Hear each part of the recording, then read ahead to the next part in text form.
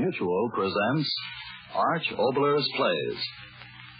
The Mutual Broadcasting System has the pleasure of presenting the 10th broadcast of a special 26-week series of plays by radio playwright Arch Oboler. In this series, we hope to bring you dramas full of the excitement and meaning of plays told in relation to the expanding world in which we live.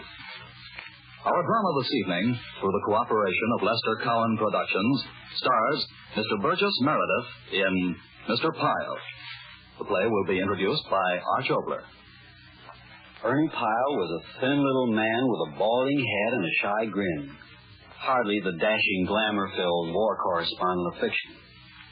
And yet he became the most popular war correspondent of our time, and the buddy of every soldier from the generals down the line in the very unglamorous business that is war. I've written a factual play about Ernie Pyle because to many who have had to stay on this side of the oceans, he was their eyes and their heart.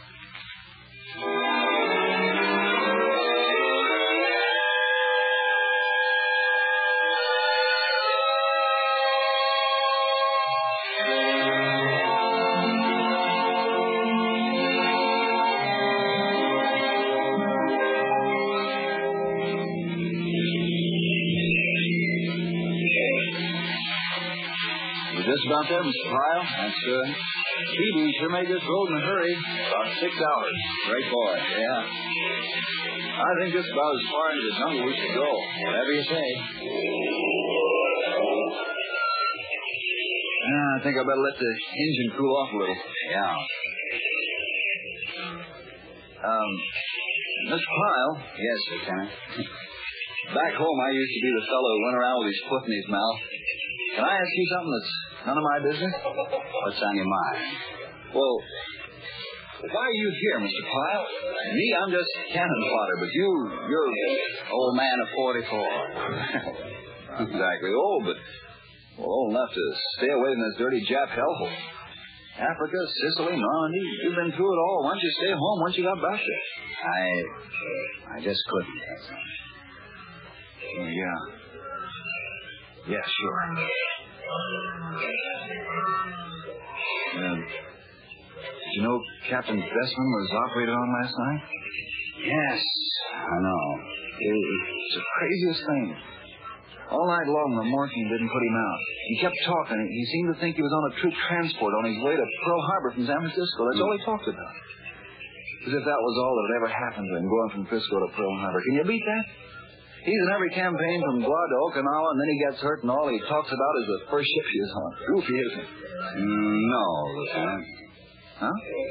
When you've been through a great deal, it all gets covered up with the confusion of many things. The torpedoes that didn't hit you, the dive bombers that missed you, the shells that almost had your number. It seems your mind can't take it anymore. You're like a man who's lived a full life, and then in old age, he remembers clearly only the days of his childhood. It's the way it is sometimes in war.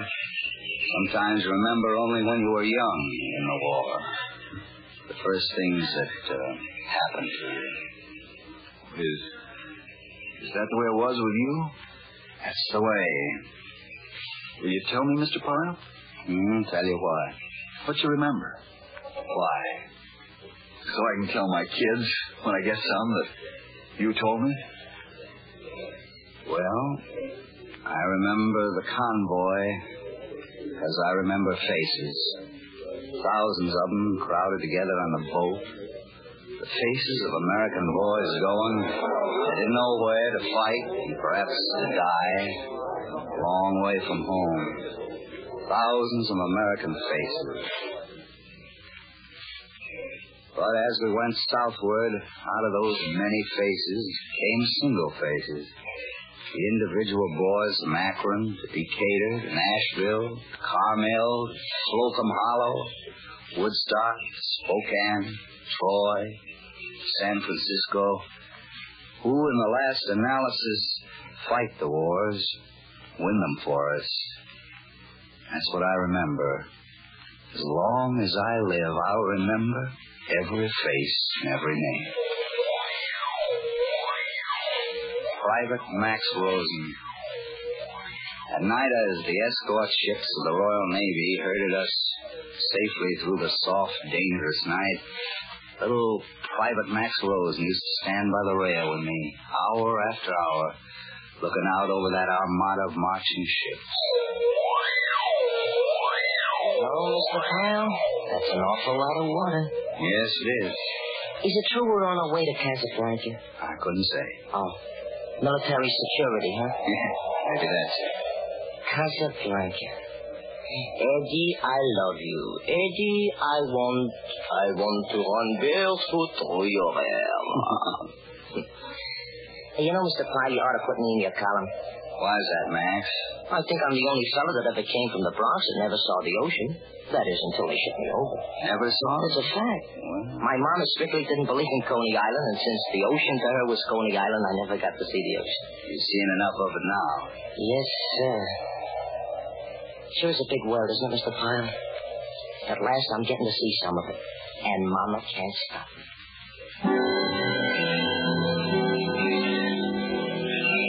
I remember Sergeant Matt Miller of Highland Park, Illinois. It was the last couple of nights before we made that North African port. We're going through the most dangerous waters now, aren't we, Mr. Pyle? Why do you say that, Matt? Oh, making us wear our life preservers all the time. Not letting us take any clothes off to sleep. Well, that's just a precaution. Mr. Pyle, you know a lot, don't you? That's open to a great deal of question. I mean, you've been so many places, done so many things. Most of us are just out of school. What I'm trying to say is, could I ask you a personal question? Go ahead. Well, after all your experience and everything, right now, are you scared? I am. Thank you. Thank you very much. Then the landing in North Africa. Lieutenant Kenny of Baltimore. I remember his name and his face. Yes, I remember after we were in Oran and everything was settled down to some extent, Lieutenant Kenny found this old broken-down motorbike he had, and he began to make excursions around the country. And one day, out there in the desert, he passed a monstrous-looking lizard lying right there in the pavement. It was about 1.5 feet long, a horrible thing, evil-looking enough to be a member of the Nazi Party. Well, Kenny poked at it with his shoe, but it didn't attack him. And when he put down his hand, you see this thing crawled up on his arm and over his shoulder, and it sat down on the top of his cap. So with that horrible lizard sitting on the top of his head, Kenny rode back to camp. Lieutenant, the captain's been looking for you. He said as soon as you got back, you should go. Oh! Is there something wrong, Sergeant? The top. Sitting on your head. It's sitting. A thing. On your socks. It. Speak clearly, Sergeant. What's on your mind? Your head. Thing. Teeth. A thing. Down. Don't move. Guard. Help. Help with the guard. Help with the guard. I remember Johnny Ebert of St. Petersburg, Florida, 23-year-old staff sergeant mechanic. And the sergeant was waiting at the edge of a runway while the flying fortresses came in from a bombing mission over Tripoli. Now, 10 had gone out, 9 had come back. And the missing fort was Johnny's ship. And the 10 men were Johnny's friends that were in it.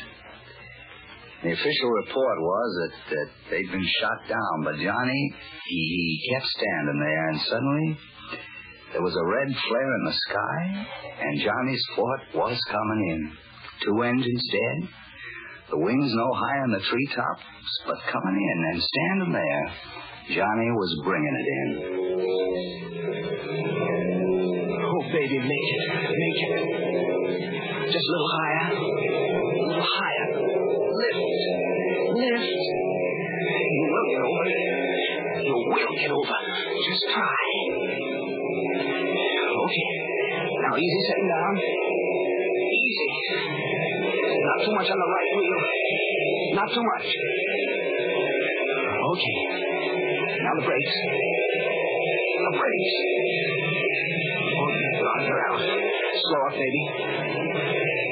Slow up. Keep away from them hangers.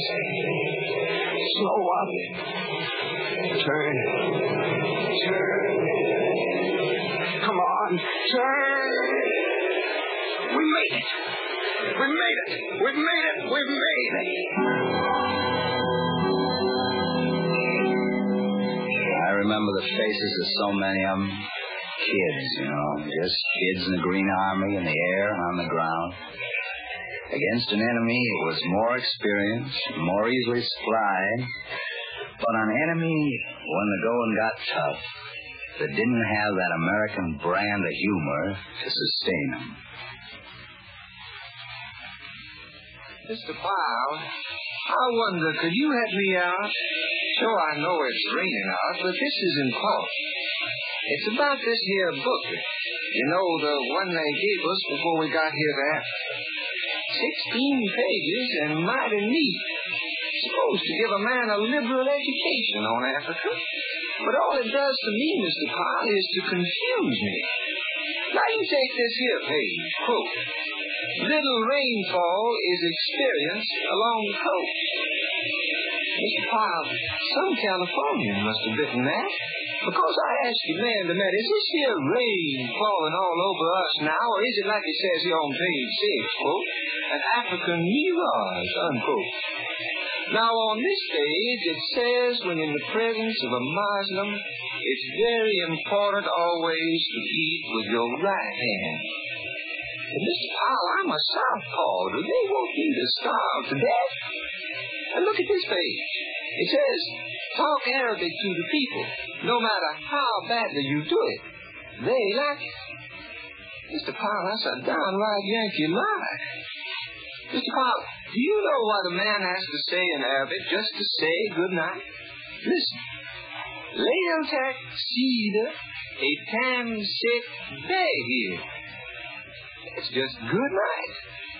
And then this book says that some Arabic sounds are impossible for Americans to learn. It says that K-H-N is the sound made when clearing the throat, and that G-H-N is a deep gurgling noise. Mr. Pyle, I've been studying this Arabic now for 3 days, and listen to what I got.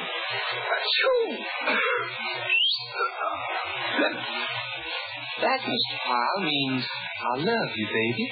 Meet me in front of Walgreens right after supper and leave your veil at home. I remember Major Quint Quick as a bomber squadron leader from Bellingham, Washington. He was looking over a 6-week-old copy of an American picture magazine, the latest reaches. And his magazine was full of photos and stories of the drama of war.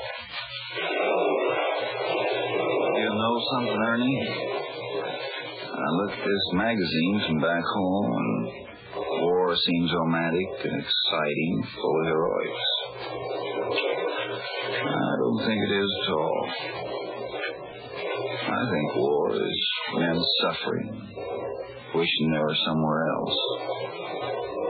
Men in little routine jobs just behind the lines, belly aching because they can't get to the front. No women to be heroes in front of. Blasted little wine to drink, very little singing and fun. Cold and dirty, working from day to day in a world full of insecurity and discomfort, homesickness and danger. I think this war will be romantic to me only twice. Once when I see the Statue of Liberty again. And again on my first day back in my hometown with my folks.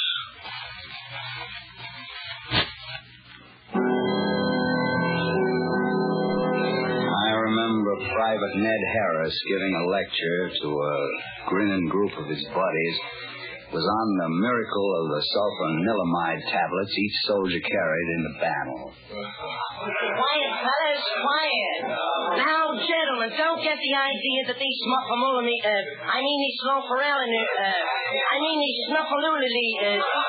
these tablets are only good for wounds sustained in battle.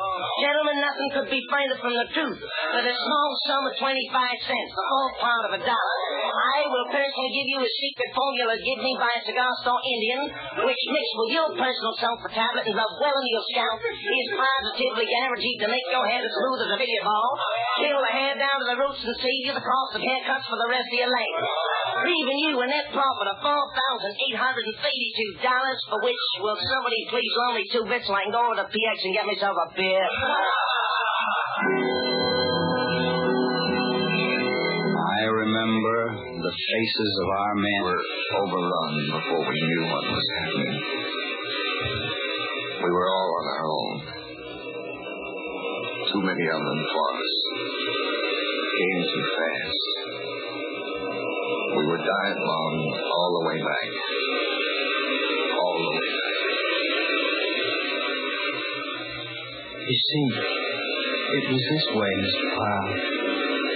I looked up and there was a Mark IV tank just 100 yards away. The turret door was open and the German was standing there looking at me, cold as ice. I swung the Jeep around and there was another Mark IV. Everywhere I turned there were German tanks.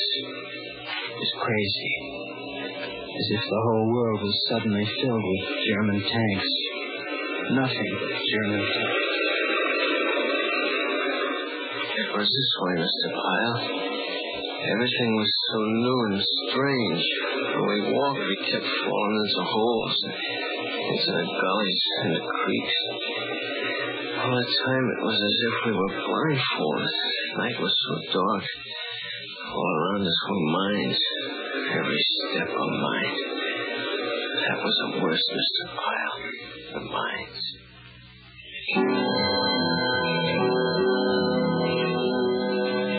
When the retreating was over and the final advance began, I remember the face of a soldier by the campfire.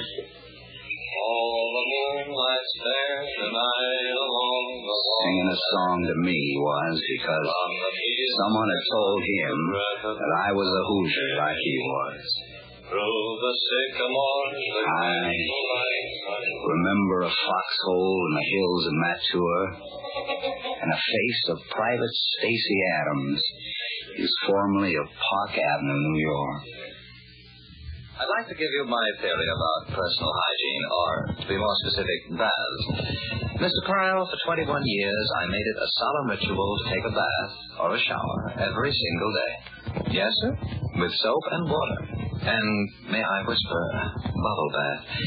I massaged my skin daily, and twice on warm days, in the youthful delusion that therein lay the secret of good health. Mr. Pyle, I was wrong. I have been here in North Africa, man and boy, for 6 months now. And I am now the healthiest man and boy I have ever been. Why? I will tell you. Mr. Pyle, I now take a bath every 2 months. Yes, sir, every 2 months. And I'm thinking seriously of making it once every 3 months. I, Mr. Pyle, am an emancipated man. I don't bathe, I don't shave, and I go weeks without taking my socks off. And that's the way it is with all my buddies in our tent.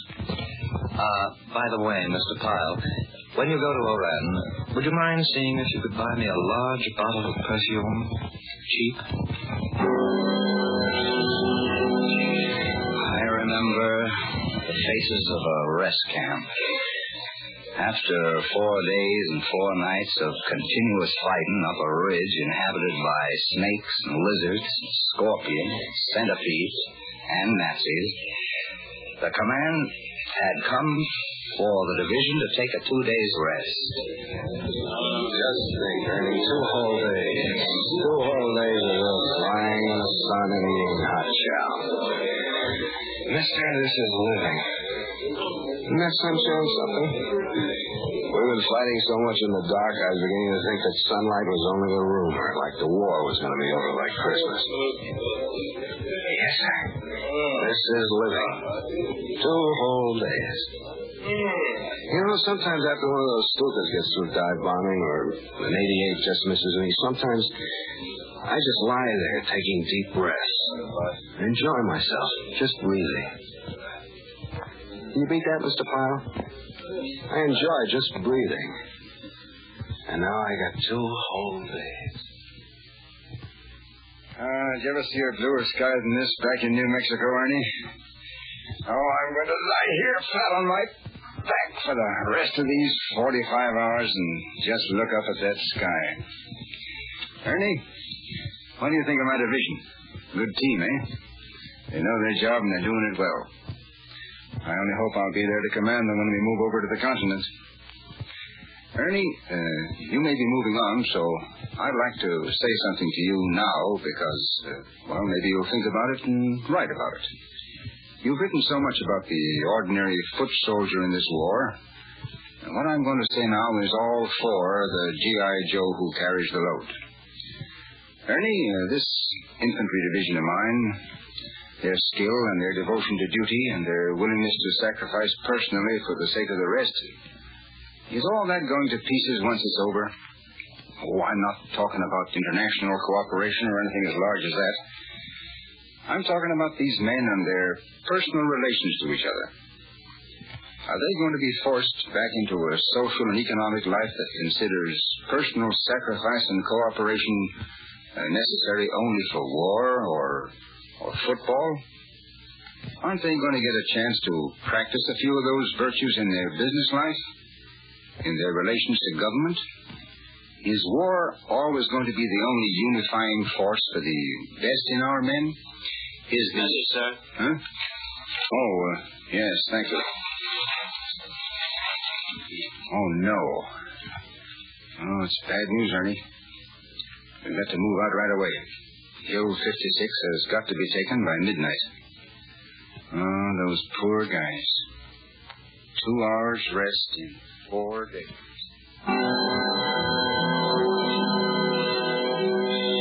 Those poor guys, those brave guys, the infantry, the God-forsaken infantry. The mud, rain, frost, and wind boys of the infantry. Dear God. How many miles I'm away from them in time and space since Tunisia. And yet, that's what I remember best. The faces of the infantry. Long, thin line of them. 4 days and nights they'd fought.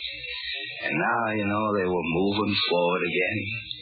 Their clothes torn from crawling over rocks. Cut and scratched and bleeding. But moving forward. On their shoulders and backs, they carried machine gun barrels and leaden boxes of ammunition. Their feet seemed to sink in the ground, but they were moving forward. One long, tired line of guys from Main Street to Broadway. No tonic of victory in it, no excitement, no despair. Just moving on to do the job. I remember. I think we can move on now, Mr. Pyle. All right.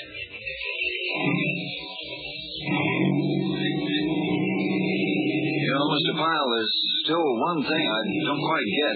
What's that? Well, all the time you were telling about your experiences in North Africa, I was thinking of all the places you've been and all the chances you've taken. I try not to take any foolish chances. There's just no way to play it completely safe and still do your job. Yeah, I guess that's right. But in a way, you're right, I just about used up the law of averages. It's not that I have a premonition that death's going to catch up with me. It's just the feeling that every infantryman in the line finally gets. You begin to think that you've used up your good luck. I feel that way, and I hate it. I don't want to get killed. I want to go home. lie in the grass in the backyard, tell all the neighborhood kids about my narrow escapes. Yes, sir. Mr. Pyle. What is it, Lieutenant? In that brush up ahead, something moved. You said there were no Japs. Come on, we better get out. That ditch. Hi. Mr. Pyle. Mr. Pyle.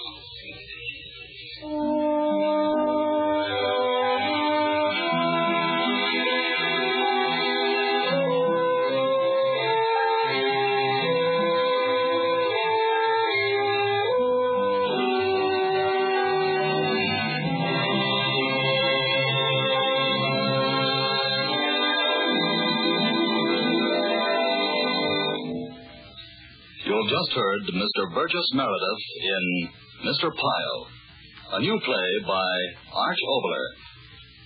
Included in the cast with Mr. Meredith were Frank Martin, Sidney Miller, David Bradford, Bruce Elliott, Everett Allen, Bob Holton, Herbert Rawlinson, Bill Shaw, and your announcer Marvin Best.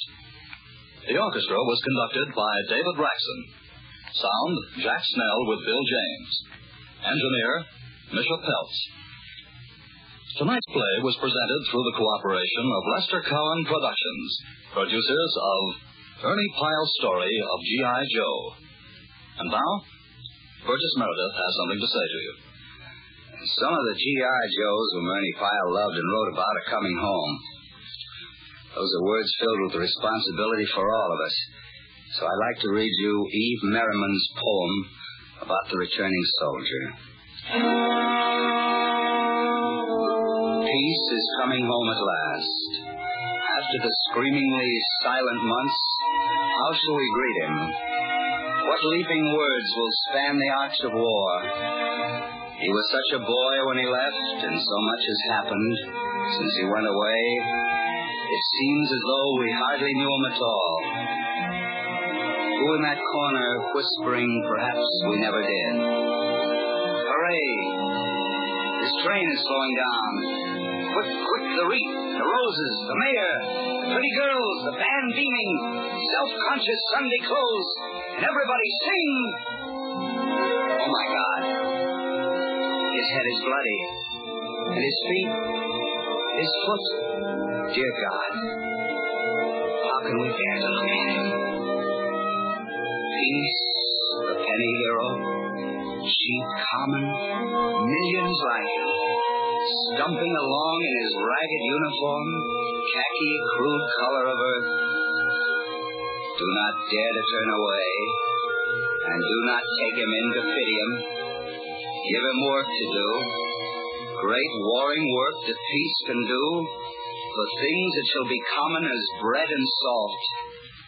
I pray you, go with peace and give him work to do.